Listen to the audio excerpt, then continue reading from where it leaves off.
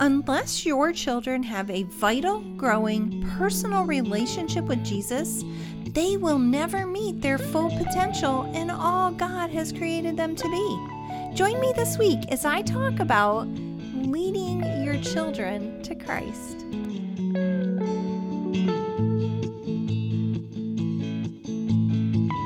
Hi, and welcome to the Raising Kids on Your Knees podcast. Raising Kids on Your Knees is a ministry dedicated to equipping you to pray and parent life into the lives of your children. I am your host, Tina Smith. Welcome to the show. I'm so happy you're here with me. My prayer for you is that your time here will help you grow in freedom and victory in Christ so that your prayers for your children are powerful and effective. As a parent who is a follower of Jesus Christ, it is your primary goal to lead your children to Jesus. There's no greater privilege than to lead your children to salvation. Let's face it, those you love are the only thing you can take to heaven. Your mission field is laid right before you from the day your children come into the world, and it is your primary mission field. This is the very first step in your spiritual parenting. All this week, we will be praying for the salvation of our children. If your child has already made a confession of faith in Jesus, these prayers will also help to raise the bar for them as they grow in Jesus. Do you get our prayer sheets? If you don't, head over to raisingkidsonyourknees.org and subscribe to the prayer tribe, and you will receive a free prayer sheet for your children every week. So here are some practical tips as you lead your children to Christ. Don't be afraid to ask your children if they want to ask Jesus to come into their heart at a young age. Around 3, 4, up to 8. I've worked with young children, and trust me when I say they will say yes or no. When they receive Jesus as a young child, they become spiritually alive in Christ. However, they are too young to understand fully what it means for Jesus to be the Lord of their lives. When they're around the age of 11, this is when they are old enough for you to start discipling them in what it looks like to follow Jesus as Lord of their lives. There is nothing more precious than your children receiving Jesus as their Lord and Savior, and there is nothing more fulfilling as a parent than being the one who gets to lead them in that process. It's such a high calling to lead your children to Christ and then disciple them and what it means to walk with Jesus.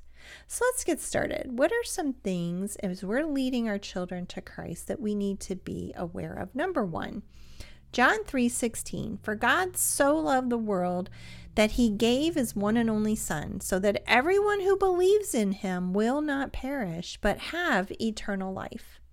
Whenever the salvation of another is at stake, you must always remember to start where God starts when drawing others to himself. Jeremiah 31:3 says that it is with unfailing kindness that he draws others to himself. Think back to what drew you first to Christ. Was it with harsh words of truth? Was it by someone always preaching at you? My bet is it was through the love of those who know him. Do you have children who haven't come to know Christ yet? If so, begin with the same unconditional love and kindness that God has shown you. It's going to go a long way in drawing them to God. And don't forget to pray for them every day. Prayer for their salvation is your most powerful weapon for tearing down the schemes of the enemy to keep them from knowing Jesus. Romans 3:23 says, for everyone has sinned, we all fall short of God's glorious standards. We all sin, period. However, it takes humility to admit your sin and to see it for what it is. So many times you think your fear, unbelief, saying unkind things about others, telling little white lies, choosing not to forgive, and blowing up in anger aren't really bad sin. We excuse it as it's just the way we are, when in fact, Jesus came to save you from those very things so that you don't have to be slaves to them anymore. Our sin, no matter how small, is what nailed Jesus to the cross. And if your sin were the only sin that existed, Jesus still would have had to die the same death. But what if you do admit your sin? Confessing your sin requires a change of heart and a turning from exactly what it is you're confessing. Confessing it to Jesus and asking for forgiveness and then not doing your part by repenting isn't true confession. True confession comes with repentance. And repentance isn't just determining not to do that thing again. Repentance is not doing it and then turning toward God. When we were utterly helpless, Christ came at just the right time and died for us sinners. But God showed his great love for us by sending Christ to die for us while we were still sinners. That's Romans 5, 6, and 8. As a mom, I can understand the willingness to give my life for the life of my children. We love our children that much. We would do anything for them, and especially if they were utterly helpless. Now imagine a God who loves you just the same. God's love for you is so big that while you were completely helpless to save yourself, he died for you. Why? So he can have an eternal relationship with you. His desire to have a relationship with you was that great. He loves you that much. He also has the same great love for your children, and he desires for them to come to know him too. What a privilege it is to lead and then disciple your children in the love that Christ has for them. Romans 6:23 says, "For the wages of sin is death, but the free gift of God is eternal life through Christ Jesus our Lord." We all love freebies. Am I right? I love a good freebie.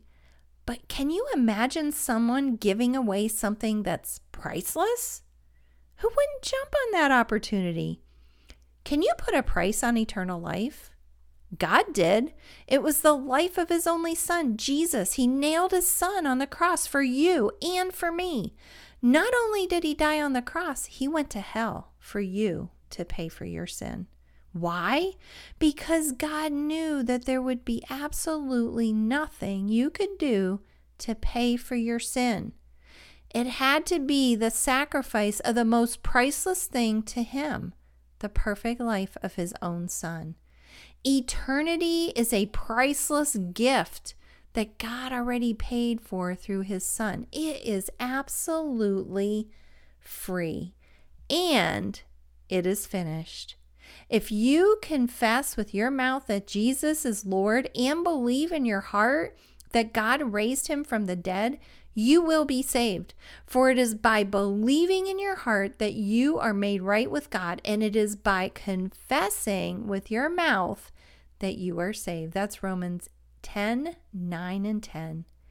It's so simple, and we make it so hard. Salvation is free, and all you have to do is claim it by confessing with your mouth that he is Lord and believe in your heart that God raised Jesus from the dead. That's it. You make it about rules and regulations and trying to jump through all kinds of spiritual hoops. It's not about works. It's about faith, and that is in Ephesians 2, 8, and 10. It's about a daily, intimate, personal, vital relationship with the God of the universe. It's about loving him for what he's done for you so much that you're willing to do anything to be obedient to him. You can rest in him because it is finished. Parents, our greatest privilege is walking our kids through this road to faith in Jesus.